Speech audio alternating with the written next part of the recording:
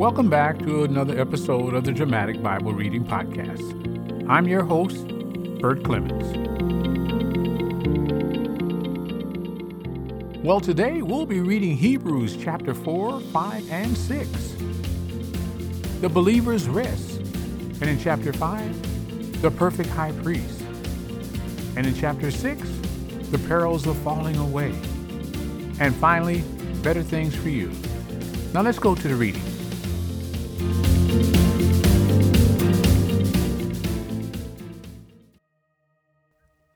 Hebrews chapter 4. The believer's rest. Therefore, let us fear if, while a promise remains of entering his rest, any one of you may seem to have come short of it.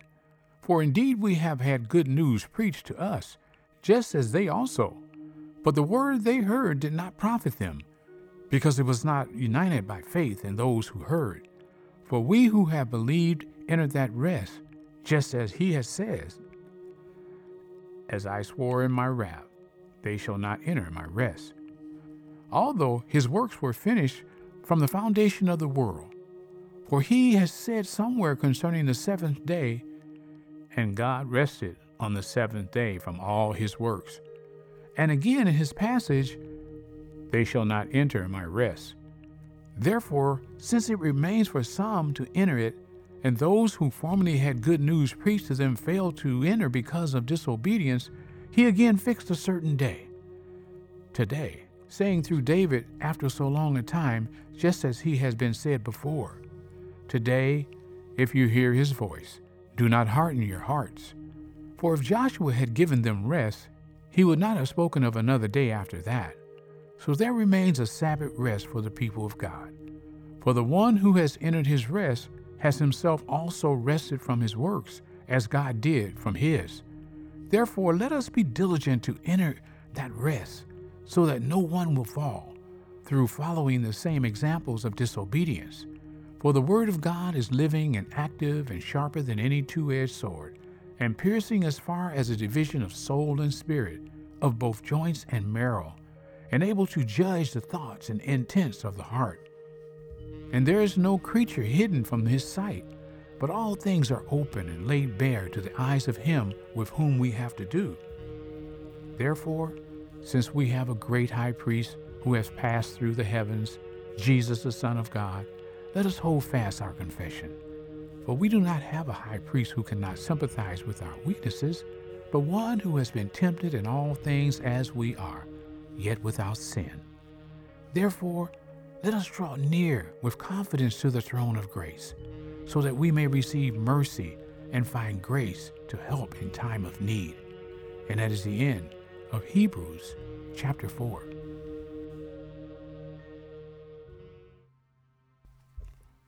Hebrews chapter 5. The perfect high priest. For every high priest taken from among men is appointed on behalf of men in things pertaining to God, in order to offer both gifts and sacrifices for sins. He can deal gently with the ignorant and misguided, since he himself also is beset with weakness. And because of it, he is obligated to offer sacrifices for sins, as for the people, so also for himself. And no one takes the honor to himself, but receives it when he is called by God, even as Aaron was. So also Christ did not glorify himself so as to become a high priest, but he who said to him, "You are my son, today I have begotten you." Just as he says also in another passage, "You are a priest forever, according to the order of Melchizedek." In the days of his flesh, he offered up both prayers and supplications with loud crying and tears to the one able to save him from death, and he was heard because of his piety. Although he was a son, he learned obedience from the things he suffered, and having been made perfect, he became to all those who obeyed him the source of eternal salvation, being designated by God as a high priest according to the order of Melchizedek. Concerning him we have much to say, and it's hard to explain, since you have become dull of hearing. For though by this time you ought to be teachers, you have need again for someone to teach you the elementary principles of the oracles of God. And you have come to need milk and not solid food. For everyone who partakes only of milk is not accustomed to the word of righteousness, for he is an infant. But solid food is for the mature, who because of practice have their senses trained to discern good and evil. That is the end of Hebrews chapter 5. Hebrews chapter 6, the perils of falling away. Therefore, leaving the elementary teaching about the Christ, let us press on to maturity, not laying again a foundation of repentance from the dead works and of faith toward God, of instruction about washing and laying on of hands, and a resurrection of the dead and eternal judgment. And this we will do, if God permits.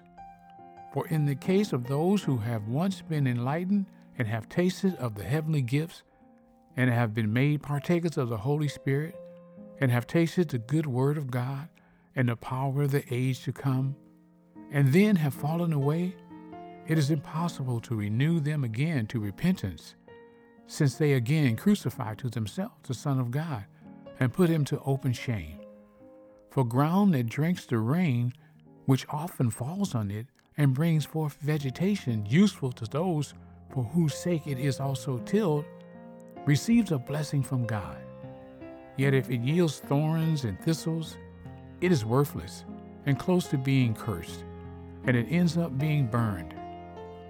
But beloved, we are convinced of better things concerning you, and things that accompany salvation, though we are speaking in this way.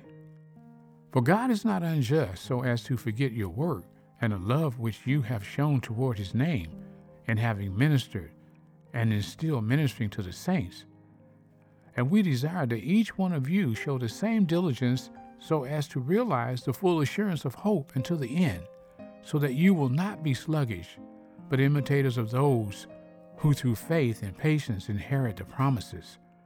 For when God made the promise to Abraham, since he could swear by no one greater, he swore by himself, saying, I will surely bless you, and I will surely multiply you. And so having patiently waited, he obtained the promise. For men swear by one greater than themselves, and with them an oath given as confirmation is an end of every dispute.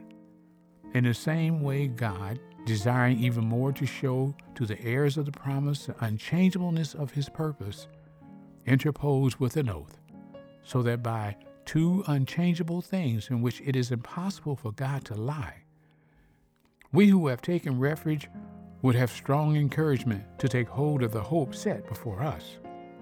This hope we have as an anchor of the soul, a hope both sure and steadfast, and one which enters within the veil, where Jesus has entered as a forerunner for us, having become a high priest forever, according to the order of Melchizedek. And that is the end of Hebrews chapter 6.